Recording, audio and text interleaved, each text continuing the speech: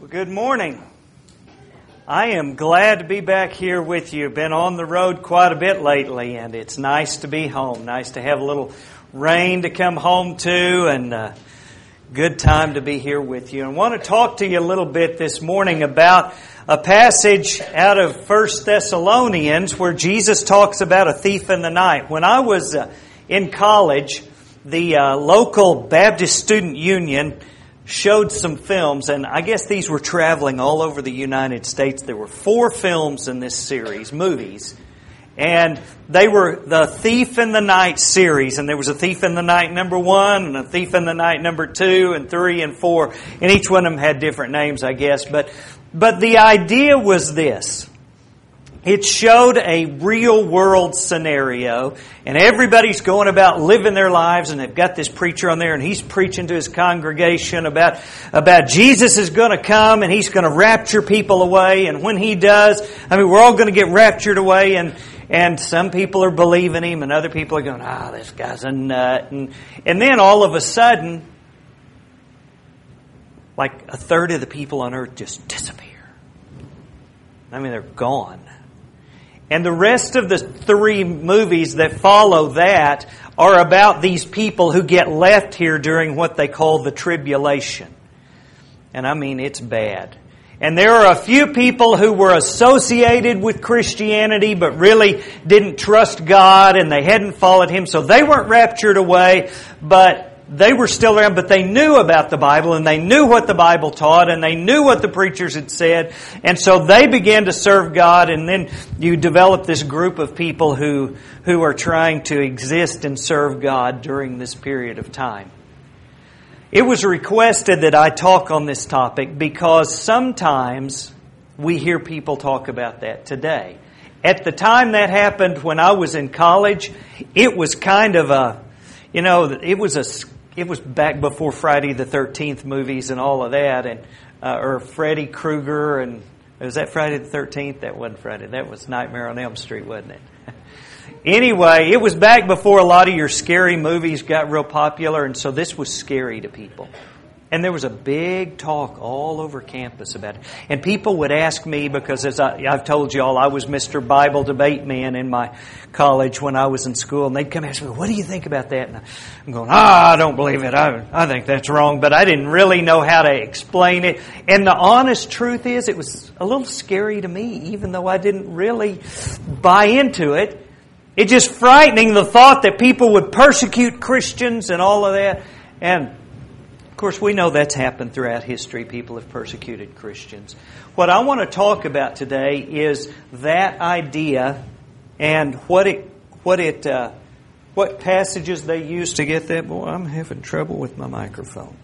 Can't get it on my belt. There we go. That's what I want to talk about. So first, let me explain to you basically the idea that is laid out for us. And you're going to see this in all the books and on the TV shows and stuff. They're going to say Christ descended in the book of Acts chapter 1. We know that's true. This is the current time. That's the age that we live in right now. The day will come in which there's going to be a rapture. Now, this is their explanation. They say that God's going to make all of the Christians just disappear. And if airplane pilot is a Christian, he's just going to be gone and the plane's going to go down. You've seen bumper stickers, in case of rapture, this car will be unmanned. Maybe you've seen those bumper stickers. That's the idea that if you're driving down the road and I've got my family in the car and we're driving down the road and we're all Christians, when the rapture comes, we're just gone, and my van's just flying down the road and runs into whatever it runs into. Because God's going to take everybody away who's Christians. Then there's going to be 7 years of tribulation. And the 7 years of tribulation is 7 years of terrible, terrible things. The Antichrist is going to rise up and create a one-world government, and he's going to hunt anybody, anywhere who believes in God. And there's going to be great torture. Then Christ is going to return, and there's going to be this huge battle called the Battle of Armageddon. And Jesus is going to Jerusalem, and he's going to get a bunch of Israelis, and they are going to build this army, and they are going to put the whoop on all the forces of evil. And Jesus then will set up a kingdom, and He will rule instead of the Antichrist, and he's going to rule for 1,000 years. And for that 1,000 years, everything's going to be good. I mean, there's going to be no crime, there's going to be no evil, no wickedness. Yet there will be struggle. Each generation will have to be converted to Christ, but it's going to happen and it's all going to be wonderful. Then Christ is going to leave, and there's going to be a little season when the devil, who's been bound for this 1,000 years, is loosed. And he can go and do wickedness and do evil, and things are going to get bad again for just a little season. And then Jesus is going to come back. But this time when He comes, He's going to bring all the Christians who got raptured away back here. He's going to bring them back with Him. And there's going to be the final end of all of Satan and his forces. Then there will be final judgment, and from that judgment, then everyone will go to eternity, heaven or hell. Now, we have run through a bunch of stuff real quick. I want to show you a couple of things about this. One, I want to show you some passages, the verses they use to try to argue that this is true. And as you can tell, I don't believe this is what the Bible teaches. Okay? And I'm going to show you the passages that they use, and then we're going to talk about why I believe it's a misuse of those passages. The first passage that, by the way, fundamental piece of their thing I forgot to mention. They believe the church lasts through this period of time right here before the return of Christ in Armageddon. And then when Christ comes back, He will establish His kingdom. A main piece of their belief is that Jesus came to set up the kingdom, but He ran into trouble once He got here. See, John the Baptist went around preaching to everybody, hey, the kingdom of heaven's at hand, it's coming. But he didn't realize the Jews weren't going to accept Jesus. And because the Jews didn't accept Jesus, that kind of derailed the plan. Jesus was going to come and set up the kingdom, but they rejected Him. So instead, Jesus went to plan B, and plan B was the church. And He set up plan B, and He let the church be here for this period of so many hundreds of years now, until He finally comes back, and then He'll set up His kingdom. So God kind of had plan A and plan B. When the Jews rejected Him, He went to plan B. Let's look at some of their passages. There's a passage in Daniel. Daniel was a prophet. You know who he was. He's the guy who was thrown into the lion's den and the lions didn't eat him. Well, Daniel made some prophecies about what was going to happen in the future. And one of his most famous prophecies is the prophecy of the 70 weeks of Daniel. Okay, and you can find this in the book of Daniel, chapter 9. And we don't have time to do a thorough examination of all these this morning, but notice this. It said 70 weeks are determined for your people and for your holy city until Messiah the Prince. There should be 7 weeks and 62 weeks. And after the 62 weeks, Messiah shall be cut off till the end of the war. Desolations are determined. And on the wing of abominations shall be one who makes desolate. Okay, now, in this passage, he says there's going to be 70 weeks. And that is, it's prophetic. It's not literally there's going to be 490 days. Okay, but it's 70 weeks. And that was prophetic. A lot of people say, well, 1 week was a year and all that. We don't have time to get into a discussion of trying to figure all that out. But what they say is this. There's going to be 62 weeks. Then there's going to be 7 weeks. Okay? So that's 69, and there's really 70 weeks. So their argument is this. What happens is there's 69 weeks, and then there's this big gap because the Jews didn't accept Jesus. And then that 70th week will happen way down in the end. So they say all these things are going to happen up to the 69th week, and that's going to, as we just looked at, that's when the Messiah, the Prince, will come. Now, y'all know who Messiah, the Prince, was. Well, that was Jesus. So there's going to be 70 weeks until Jesus comes, this says. Then he breaks it into 7 weeks and 62 weeks. And notice what he talks about. He talks about desolation and abomination. Now that became a very popular, well-known phrase among the Jews. That Daniel talked about the abomination of desolation. And he goes ahead and says this, therefore, when you see the abomination of desolation. Now, what we've done right here, this is Daniel, and this is what Daniel said. There are going to be desolations, and there are going to be abominations. About 500 years, give or take, after Daniel lived, Jesus preached. And Jesus preached a sermon one time. He was in the temple. And the temple was fabulous. It was magnificent. And all of His disciples were around Him and they said, "Look at the temple, Jesus. Isn't this amazing?" He said, "You know what? This is all going to be destroyed. It's all going to be torn down." And they said, "Really? Tell us about this." And so Jesus talked to them in Matthew chapter 24. What He told them is recorded. And Jesus told them this. He said, "When you see the abomination of desolation spoken of by Daniel the prophet, then there will be great tribulation such as has not been since the beginning of the world until this time." So Jesus says, you remember what Daniel talked about? Daniel said there'd be 70 weeks and the Messiah would come and the Messiah then would be cut off and there would be this abomination and desolation. He said, when you see that happen, you'll know things are fixing to get really, really, really, really, really, really, really bad.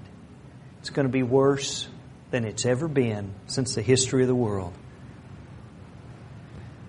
And then he says, immediately after the tribulation of those days, the sun will be darkened and the moon will not give its light and the stars will fall from heaven and the powers of the heavens will be shaken. Then the sign of the Son of Man will appear in heaven. Then all the tribes of the earth will mourn, and they will see the Son of Man coming on the clouds of heaven with power and great glory. Now, doesn't that sound ominous? I mean, Jesus is talking and He says, guys, Daniel told you about this. And when you see what Daniel was talking about start to happen, you need to know it's going to be terrible. It's going to be worse than it's ever been. It's going to be bad. And there you'll see the sign of the Son of Man. The sky, the moon will be turned to blood and the sun will be turned dark. Have y'all ever seen anything like that happen? That's the description. They read what Daniel said and they read this and they go, wow, you know what? There's going to be a time of tribulation. That 7-year period, they say, one day is a year. They say that 70th week is going to be a period of tribulation, and they quote what Jesus said here. Is that right? Does that make sense? Well, obviously it's right because Jesus said it. I didn't mean, is Jesus right or not? But I mean, does this teach that there's going to be a time after Christians are raptured away that there's going to be terrible tribulation on this earth? I want you to notice with me His description. He says, then 2 men will be in the field, and one will be taken and the other left. 2 women will be grinding at the mill. One will be taken and the other left. So Jesus says, what Daniel prophesied about is going to happen. And when you see it start happening, it's going to be bad tribulation. The sun will be dark. The moon will turn to blood. You'll see the Son of Man coming in the clouds of glory. And where there's 2 people in the field, one of them's going to disappear. One of them's going to be taken and the other's going to be left. And 2 women, one to be taken and the other. Doesn't that sound like what I described to you? It does to me when I read it on the surface. I mean, it sounds that way. Why would I not believe that that's what's going to happen, the description that we had before? I want to show you something else Jesus said in this passage. Jesus said this, so you also, when you see all these things, know that it is near at the doors. Assuredly, I say to you, this generation will by no means pass away till all these things take place. Now, Jesus has got all these people there and He's just told them, you watch for Daniel's abomination of desolation. And when you see it, things are going to get bad. He says, you need to watch. You need to watch. You need to look because when you see it, you'll know it's near. And I want you to understand, guys, the people standing here, you won't die before this happens. It's going to happen in this generation. Have you ever read in history about that happening? I mean, the moon turned to blood and the sky turned to darkness and But Jesus said it would happen in this generation, the people He was talking to. I can tell you, God didn't just press pause and all of a sudden, 1900 years later, this hasn't happened yet. This actually did happen. And it happened in the destruction of Jerusalem. And Matt will preach a sermon on that one of these days and tell us all about the destruction of Jerusalem. I know he studied that quite a bit. But a lot of it is symbolic language. The thing for you and I to remember is when you read these verses and they sound scary and they sound ominous and it sounds kind of like, yeah, people are going to be disappearing and there's going to be all this. Jesus said that was going to happen right then. It wasn't going to happen 2,000 years later. It was going to happen before those people died. It did. Another passage that's used, and this is the thief in the night passage. And when you tie all these together and skip little things like all of you are going to still be alive when this happens, why, you can build quite a story here. It says, "For the Lord Himself will descend from heaven with a shout, with the voice of an archangel and the trumpet of God, and the dead in Christ will rise first." Now, what's happened here is the church in Thessalonica sent Paul some questions. They had some confusion going on. They had some people teaching, hey, your loved ones who died, they missed it. Jesus is coming back and they're already dead. They missed it. And Jesus is straightening that out with these people. And He's saying, the people that died in Christ, they're not gone. They didn't miss it. When Jesus comes back, they'll be raised out of their graves. He said the Lord Himself, Jesus, is going to come down from heaven, and the dead in Christ will rise first. He goes ahead and says, "Then we who are alive and remain shall be caught up together with Him in the clouds to meet the Lord in the air. And thus we shall always be with the Lord. Therefore, comfort one another." He says, those of us who are still alive are going to be caught up together and meet the Lord in the air. He says, when that happens, we're going to be there with the Lord forever. Thus shall we ever be with the Lord. Therefore, comfort one another. In this passage, Jesus is trying to comfort, not Jesus, but Paul is comforting these Christians in Thessalonica. And he's telling them, your mama that died last week, she didn't miss Jesus' return. She didn't die and now it's over and she doesn't get to go to heaven. He said it's not that way. He said everyone who's dead in Christ, they're going to come out of their graves. When I think about a passage like this, I think about my grandparents.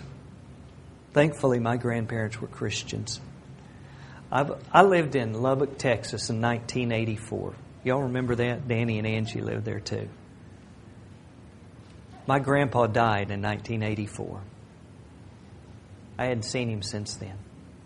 I had a dream one time that I was driving through the mountains of Colorado and I stopped at a gas station and Grandpa came out to pump gas in my car.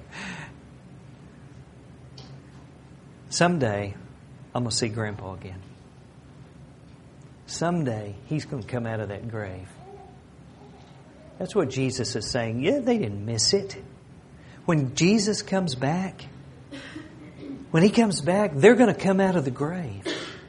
And those who are alive when that happens, we're not just going to get left here, but we're going to get caught up. In another passage, He says we'll be changed in the twinkling of an eye, and we're going to go up and meet the Lord. And notice, He says, thus shall we always be with the Lord. From that moment on, when we're caught away with the Lord, we're going to be with Him forever. There's not going to be a 7.5-year period and then come back here and live here and then go back. All of that stuff is not in this story. You don't get that from reading this passage. He goes right ahead with this passage and he says this, "But concerning the times and seasons, brethren, you have no need that I should write to you. For you yourselves know perfectly that the day of the Lord so comes as a thief in the night. For when they say peace and safety, then sudden destruction comes upon them, as labor pains upon a pregnant woman, and they shall not escape. But you, brethren, are not in the darkness, so this day should overtake you as a thief. Therefore, comfort each other." He says this. He says, when Jesus is coming back and the trumpet's going to sound and people are going to come out of the grave, He said, you know as well as I do, we don't know when that's going to happen. He said that's going to be just like a thief in the night. Now, we've never had a thief break into our house at night. Hope I never do. But we did have a thief break into our car one time when we were at SeaWorld. I had no idea that was going on. And I mean, it just happened all of a sudden. And we were there at the car and it had been robbed. We didn't plan it. Normally, a thief doesn't give you notice and say, hey, I'm coming. Y'all get ready. A thief in the night's something that's surprising. It's sudden. And when we talk about that, that sounds a little scary. I mean, at night, we lock our doors. We have an alarm system at our house because we don't want a thief in the night getting in because that's frightening. We don't want him to get in and hurt us or take our things. It's frightening, but Jesus said that's what it's going to be for people who aren't Christians. They're going to be bold and they're going to be brash. They're going to live their lives and they're going to think it doesn't matter. Nothing's ever going to change. Nothing's ever going to happen. He said, but it's going to come and they shall not escape. He said it's like labor pains on a pregnant woman. You know, we've got 4 kids. All of a sudden, my wife would tell me, hey, you know what that's like, don't you, Jason? Hey, it's time. When it comes, that's just the way it is. And when Jesus comes back, going to be just like that. You know, Yancey, I tried to figure out a way to work that little video clip you had in. Because Yancey's got a video clip and a guy's preaching and then bang, all of a sudden, it's over. And it's very startling. But it makes the point that, you know, when it happens, it's just going to happen. There's not going to be any getting ready. There's not going to be any, would you sing one more verse of that, brother? I want to respond now. I mean, it's just going to be over. But notice what he says in the end of this passage. But you, brethren, are not in darkness, so that this day should overtake you as a thief. Therefore comfort each other. He says, you're not in darkness. The thief in the night is going to sneak up on the bad guys, not on the good guys. If you're in a place and they're coming in to, you know, the army's coming in to take out all the bad guys and you're a good guy in that place, they give you a heads up. They let you know what's going on. And that's what Jesus says He's done here. Now, there's one other passage I want to mention, and that's this. Then I saw an angel coming down from heaven, having the key to the bottomless pit and a great chain in his hand. And he laid hold of the dragon, that serpent of old, who is the devil and Satan, and bound him for 1,000 years, and cast him into the bottomless pit, and shut him up, and set a seal on him, so that he should deceive the nations no more, till the 1,000 years were finished. But after these things he must be released for a little while. Now this is the final passage that they turn to a lot, and I want to look at a couple of things in this. One, it's in the book of Revelation, down to the end of the book of Revelation. And he says there's an angel going to come down from heaven. He's got keys. And he's going to take this key to the bottomless pit and he's going to get a chain and he's going to catch the devil and he's going to chain up the devil. Okay, and they talk about, well, see, the devil's going to be bound for 1,000 years and cast into a bottomless pit. And that is what this says. The question is, what does this mean? And I'm going to tell you, it does not mean literally the words that it says. And let me show you how you can know that. Have you ever seen a chain that you could chain up the devil with? Could you chain up the devil with a chain? No, because he's a spiritual being. You can't chain up a spiritual being with a physical chain. Have you ever seen a pit, a hole you could throw a devil into and he couldn't get out? A bottomless hole. You know what a pit is? It's a hole with a bottom. There's no such thing as a bottomless pit. That doesn't exist. So what he's doing is like he does in the rest of the book of Revelation. In Revelation chapter 1, he says, I put this in signs and symbols. These are signs or symbols representing other things. And what he says is this.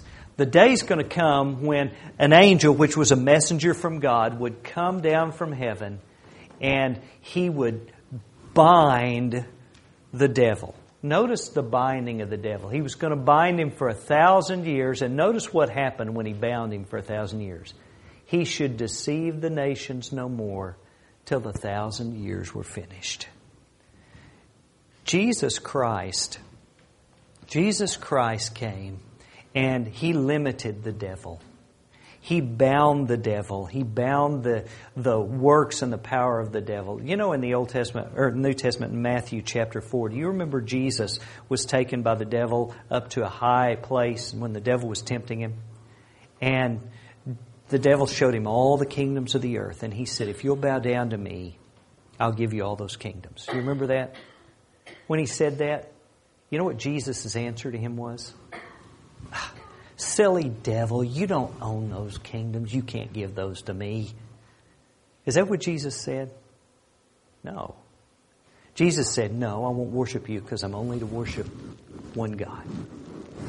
Now that is what the Scriptures teach us about the power that the devil had. The devil did own the world.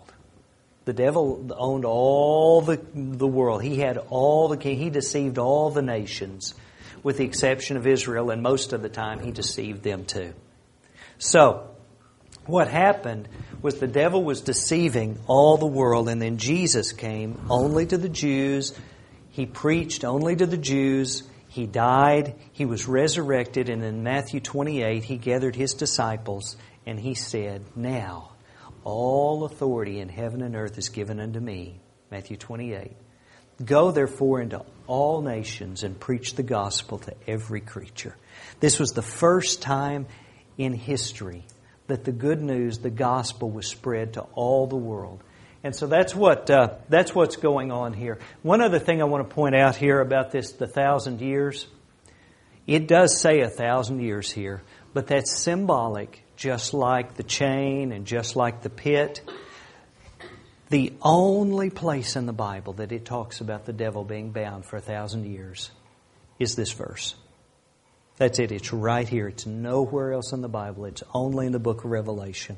And all through the Bible, 1,000 is a phrase that's used to explain or to illustrate the entirety of something. You know, like we might say that I did something and somebody says, do you do it all? I say, yeah, the whole 9 yards. That's a phrase that we use. Do y'all use that phrase, or is that just, y'all have heard that phrase? The whole 9 yards? By that, I don't mean I measured out 9 yards of something. And I just mean that's all of it. I did it all. And that's exactly what this phrase here means. In the Old Testament, in the book of Numbers, Jesus is talked about in His mercy, God. And Moses says this, that God will show mercy to them who trust Him to 1,000 generations. But God's going to show mercy to 1,010 generations or 1,050 generations. He's going to show mercy to everyone. That's the way they said that. David, in the book of Psalms, chapter 76, I believe it is, he said that God owns the cattle on 1,000 hills. Well, you know what that means? That means God owns all the cows. They all belong to Him. That's what that's saying. And likewise, when He says that the devil is going to be set in this pit for 1,000 years, that means He would deceive the nations no more till that 1,000 years were over, till the entirety of the period that God had assigned. Now, what I want to do is just show you right quick. What we read in the Bible is this, that there will be 1,000 years between the ascension and the return of Christ. Now you say, well, now it's been, almost 2,000 years now, hadn't it? Or maybe a little bit more than 2,000 years. But when you read in the Bible that 1,000 years represents the entirety, what the Bible teaches is for that entire period of time, the kingdom of God, which is the church, is established. And for that entire period of time, Christ is reigning in the world. And I want to show you just a few reasons. We don't have time to look at all that this morning. A few reasons why this matters. Number one, this doctrine, as Jackson and I were talking yesterday when we were working on this lesson, we were talking about why does it matter? I mean, really. If I believe, okay, we're all going to disappear and then there's going to be 7 years of tribulation, and why does this matter? And I'm going to tell you just a few reasons, number one, that I believe this matters. Number one, it's a wrong view of God. It's not what the Bible teaches us about God. The Scriptures say that God determined to deliver Jesus. It says Him, that's Jesus, being delivered by the determined purpose and foreknowledge of God, you have taken by lawless hands and have crucified and put to death. He said that Jesus was crucified by the determined purpose and foreknowledge of God. God planned from the very beginning to crucify Jesus or have Jesus crucified. The Bible calls Him the Lamb that was slain from the foundation of the world. You see, what did not happen is Jesus come thinking the Jews would accept Him, and then they rejected Him, and God changed His plan. That didn't happen. And when we teach people, when we allow people to believe, when we believe ourselves that God is the kind of God that, well, if we reject His plan, He's just got to go to plan 2 or plan 3 or something else. It'll all work out in the end, but God's got to manipulate Himself for us. That's a wrong view of God. Our God is mighty. Our God is powerful. Our God is God. And nothing that we do can change Him. He's God. And we change. And I believe that it is a very weak God that has a plan to send His kingdom, and then a bunch of Jews say, no, we don't trust you and we don't want to do what your Son says. So He has to go, oh, okay, well, let's do something different instead. That's not the God of the Bible. The God of the Bible is a powerful, living God. And when He makes a plan, that plan comes to pass. And this view presents a very weak view of God. Another thing that's wrong with this is it presents a very wrong view of Christ. It presents the view of Jesus as a political conqueror, as a military conqueror, that Jesus is going to come and He's going to get an army and they're going to go fight and He's going to have a palace and He's going to have a throne and it's almost like you're listening to Sean Hannity or something about how the politics of the world are going to play out. And it's not like that in the Bible. When you read in the Bible, Jesus said this, do not think that I came to bring peace on earth. I did not come to bring peace but a sword. Jesus' plan was never to come and set up 1,000 years of peace on this earth.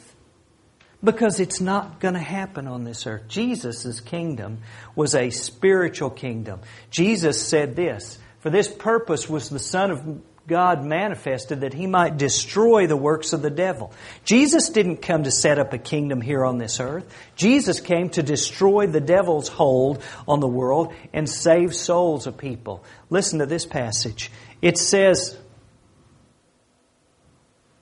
that He might destroy the works of the devil. I was getting ahead of myself here. Jesus Christ came to destroy the devil's work. That's what He did. Jesus overcame the devil. Look at what it says now about the devil. It says, He Himself likewise shared in the same, that through death He might destroy him who had the power of death, that is, the devil. Jesus Christ came to destroy the works of the devil. And how did Jesus do that? Jesus did that, this says, by setting up a system that the devil was destroyed by the power of death. Through death, there's what I'm looking for. Through death, He destroyed the devil.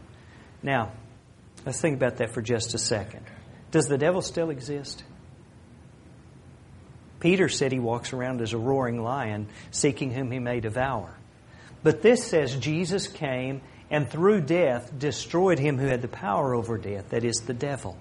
So this says that when Jesus died, He destroyed the devil who has the power of death, right? But the devil's still here.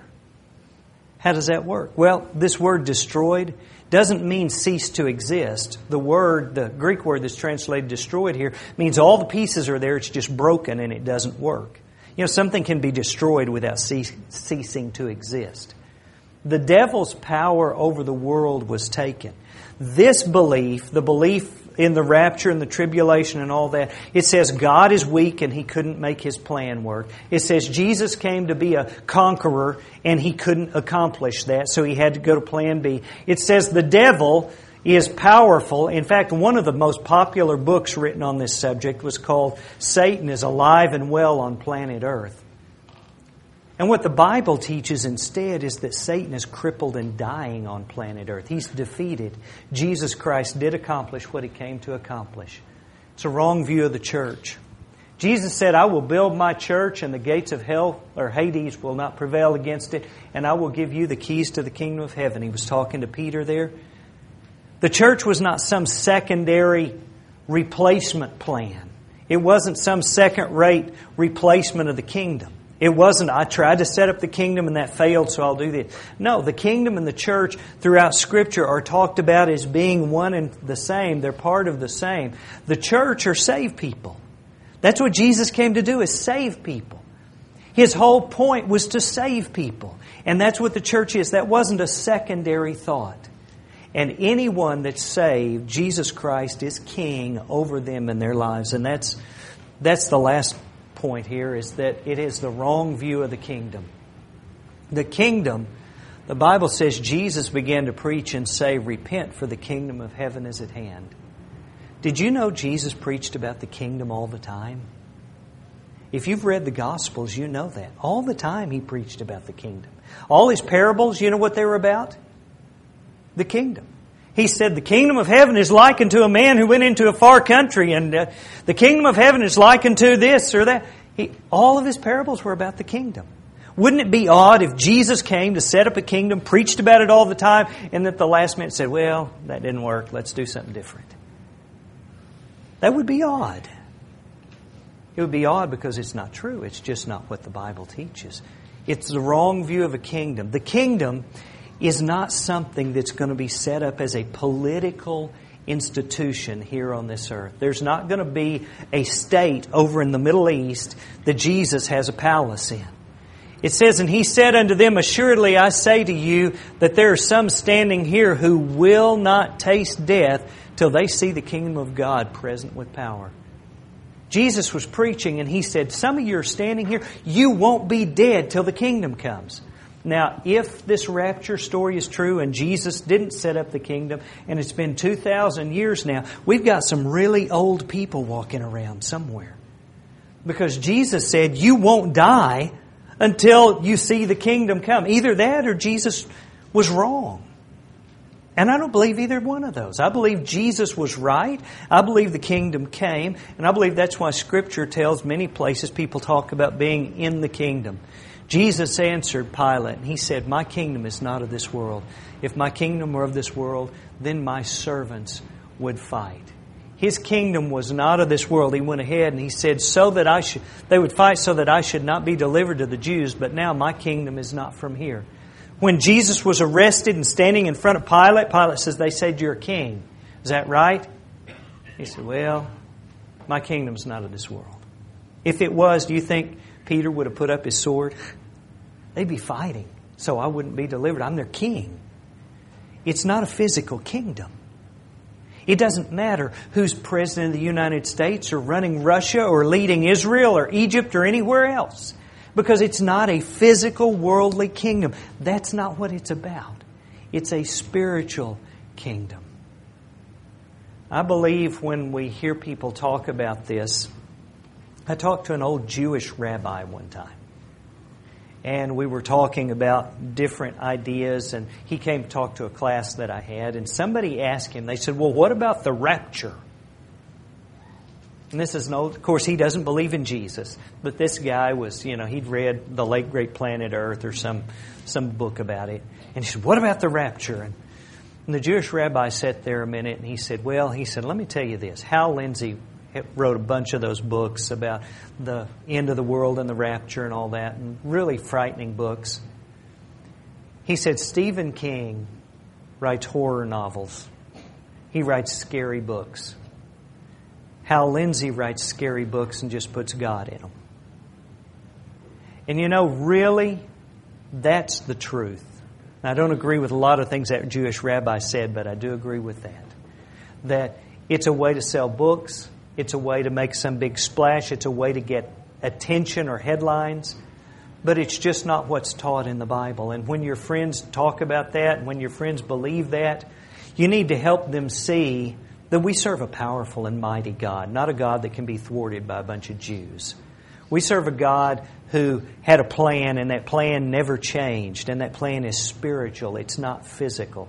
And one of the practical things that I myself got out of this is, you know what? I shouldn't get so worried about and so focused on stuff that happens here in this world. It shouldn't matter to me so much about the politics of this world. Because that's not what Jesus was interested in. That's not what Jesus was concerned about. Jesus was concerned about the souls of other people. The people who are lost in the kingdom of darkness. He brought a kingdom of light. And Jesus said that day's going to come like a thief in the night. And as we close, those are the unbiblical views we've noticed. I want to close with this verse. Now when they had spoken these things while they watched, He was taken up, and a cloud received Him out of their sight. And while they looked steadfastly toward heaven as He went up, behold, 2 men stood by them in white apparel, who also said, Men of Galilee, why do you stand gazing up into heaven? This same Jesus who was taken up from you into heaven will so come in like manner as you saw Him go into heaven. That's the last time human eyes here on this earth saw Jesus. Jesus was taken up, and the people stood there. Can you imagine the scene? For me, I can't imagine standing there seeing that. I would stand and gaze up into heaven. And 2 men in white raiment, angels, said, Guys, why are you just staring at the sky? You need to go get to work because He's coming back. And I believe that's the message for us today. Get to work because He's coming back. There's going to be a thief in the night day. But we're not in the night. We're in the light. We're in the day. We know He's coming. We need to warn those people who are in the darkness. We need to teach them we have a mighty and powerful God who will save their soul. And all the worldly things and the politics and stuff of the world don't affect us. What really affects us ultimately is our relationship with God. I hope you've been encouraged today. We do offer a song of invitation if you have a matter that needs to be brought before the church. Make that need known while we stand and sing.